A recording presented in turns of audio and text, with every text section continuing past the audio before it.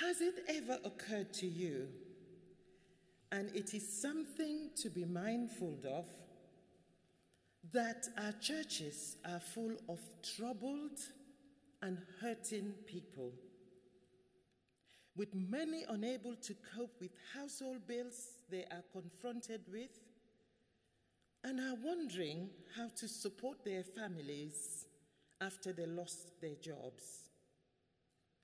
Others dealing with unresponsive or abusive partners, still others having marital or other relational, emotional, or mental problems.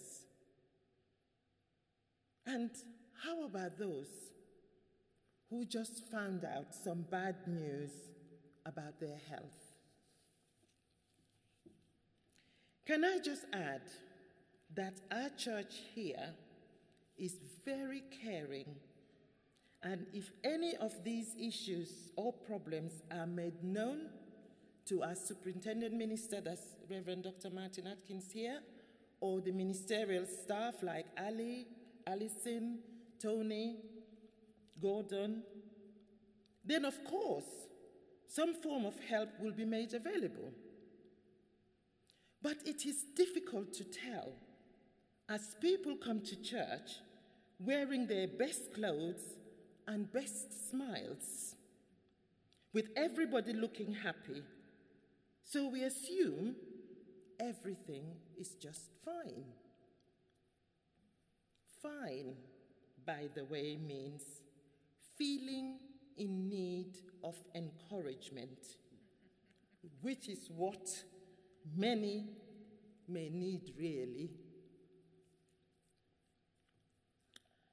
So we have to look beyond the smiles and the facade and realize that our churches are full of sick, lonely, lost, and frustrated people who are really looking for help, healing, and solutions to their problems.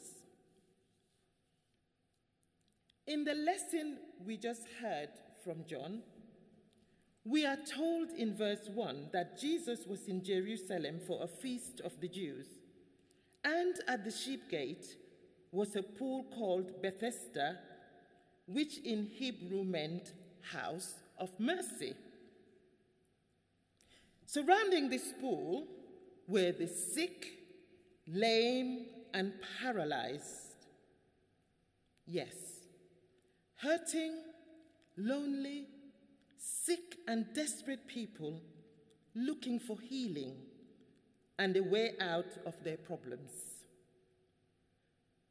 They were there because legend has it that an angel would on occasion come and stir up the waters of the pool, and the first one to enter the pool after it was stirred would be healed.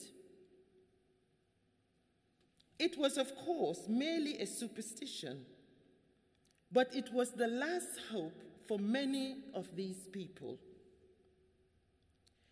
It is not unlike what is still found in many parts of our world today. According to legend, Prince Bladud, who founded the city of Bath in 863 BC, was cured of leprosy after bathing in its hot, muddy waters. Lourdes, as many of you know, in southern France, has a spa where many believe has healing properties. The Shrine of Guadalupe in Mexico City, or Medjugorje, are such places where thousands have visited and hoped for healing. Whether anyone is healed or not, the people come believing that there are hopes for healing in these places. As Jesus moved among the blind and the lame, he was particularly drawn to a man who had been ill for 38 years. We don't know how Jesus knew the length of time this man had been ill, Perhaps it was because Jesus entered into a conversation and spent some time talking and getting acquainted with him. It would only be normal to assume that Jesus engaged this man in conversation, just as he had engaged the woman at the well in Samaria in John chapter 4, because he wanted to change his life. Transformation of a person's life always seems to begin with a person engaging with Jesus. But from a careful study of this man and his condition, we learn much about ourselves. Some of you are here today because you are seeking divine encounter with Jesus for some form of healing or various other reasons. But this man didn't even know who Jesus was. Jesus asked him whether he wanted to get well in verse 6. Now, it might seem strange to ask this question, but Jesus always had good reasons behind his questionings. Being healed for this man will bring a lot of changes. He will be immersed in a society with many challenges by venturing out into the unknown. This meant that he would lose all his present securities and will have to be responsible for himself and find work.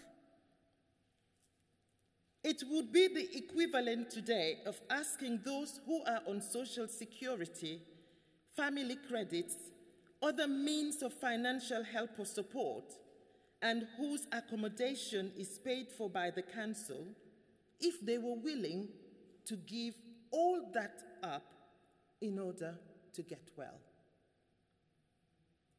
To be healed for him really meant that he would enter into a completely new life, one with wonderful possibilities, but also with certain amount of risks. After 38 years, which is a very long time indeed, he would have accepted his condition and was content to scratch out his pathetic existence by begging. Being paralyzed was a help because people felt sorry for him. We can see by his response in verse 7 that he evaded to answer Jesus' direct question by stating, "Sir, I have no one to help me into the pool when the water is stirred. While I am trying to get in, someone else goes in ahead of me." You could just imagine the scene that, this man is describing. Perhaps hundreds of men, women, even children scattered around this pool.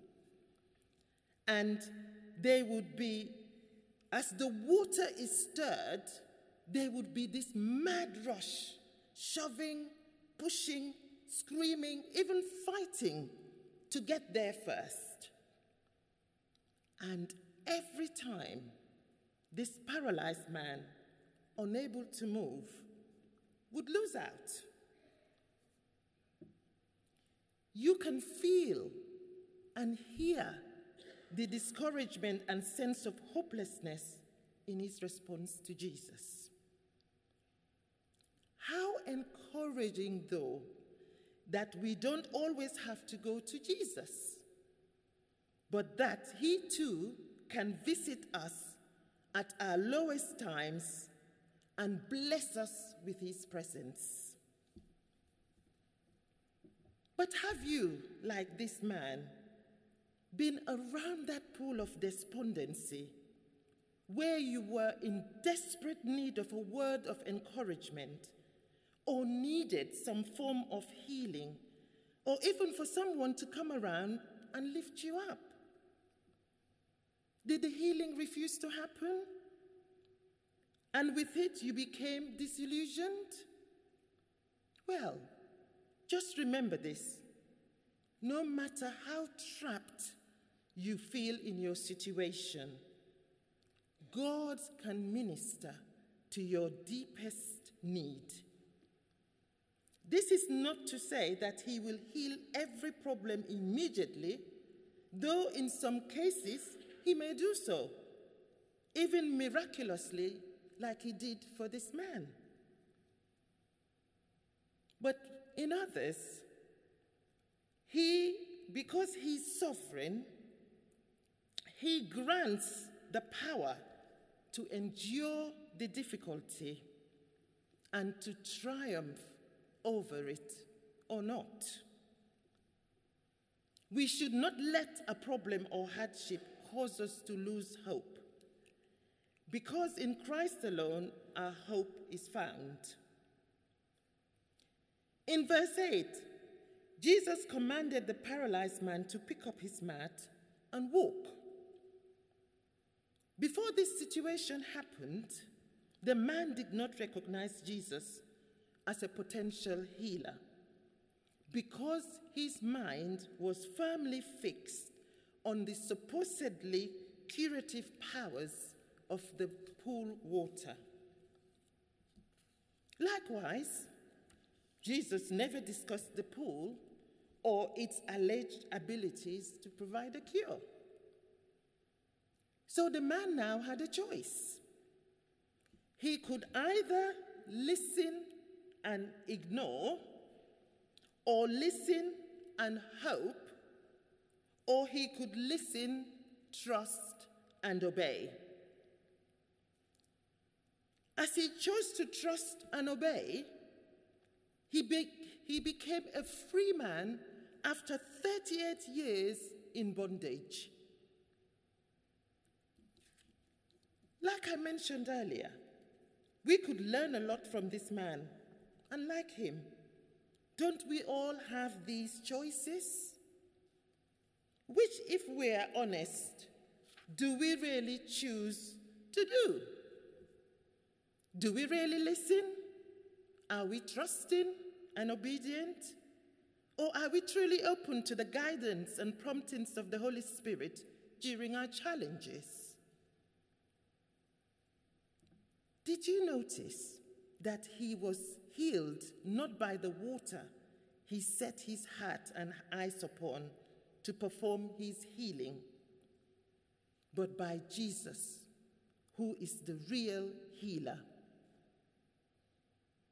You could just imagine him walking confidently past the community of infirmed who perhaps have become his family, friends, confidants, even enemies, who would have all been totally gobsmacked by his miraculous healing. Because if anyone would hit the pool first, it could never have been him before because of the way he was thinking. But now, after his encounter with Jesus, resulting in him being able to walk again or even run, he became the champion to beat, the new Usain Bolt, so to speak. He would beat them all. But wait, is it not the case that not everyone is happy for you when healing or progress of any sort happens in our lives? Yes, it's happening with this man too. After his miraculous healing, the Pharisees questioned him in verse 12, who it was who told him to pick up his mat and walk, because he was breaking the law. To the Jews, Jesus had committed a serious sin because he had healed a man who had a need on the Sabbath day. They didn't even know that Jesus was Lord of the Sabbath. In concluding, in verse 14, Jesus found him in the temple and warned him to stop sinning, or something worse will happen to him. In effect, Jesus is pointing out to him not to take his healing for granted and to address his spiritual relationship with God. Jesus is also saying the same to us here. How is your spiritual relationship with God? Does it need healing or a spiritual overhaul? Ephesians 4:7-8 and 11 states, "But to each one of us grace has been given as Christ apportioned it." This is why it says, "When he ascended on high, he took many captives and gave gifts to his people." Gifts to be apostles, evangelists, preachers, teachers, etc., to prepare God's people for works of service to build the body of Christ. I wonder whether the healed man who was bound for 38 years ever visited the community he left behind. As I could visualize a clear sense of call as an evangelist to share the good news of his healing through Christ, most especially to all those broken people who gathered helplessly around that pool, hoping for their healing breakthroughs. From the pool, they all set their hearts and eyes upon. What an opportunity Jesus opened up for him to truly serve God by evangelizing Jesus to them, to persuade them to shift their focus from that pool. It is the same opportunity being extended to you and to me, as we need just that one visit from Jesus to change everything. It could happen tonight, who knows? But we play our parts and continue to use the gifts and talents deposited in us in helping to build the kingdom.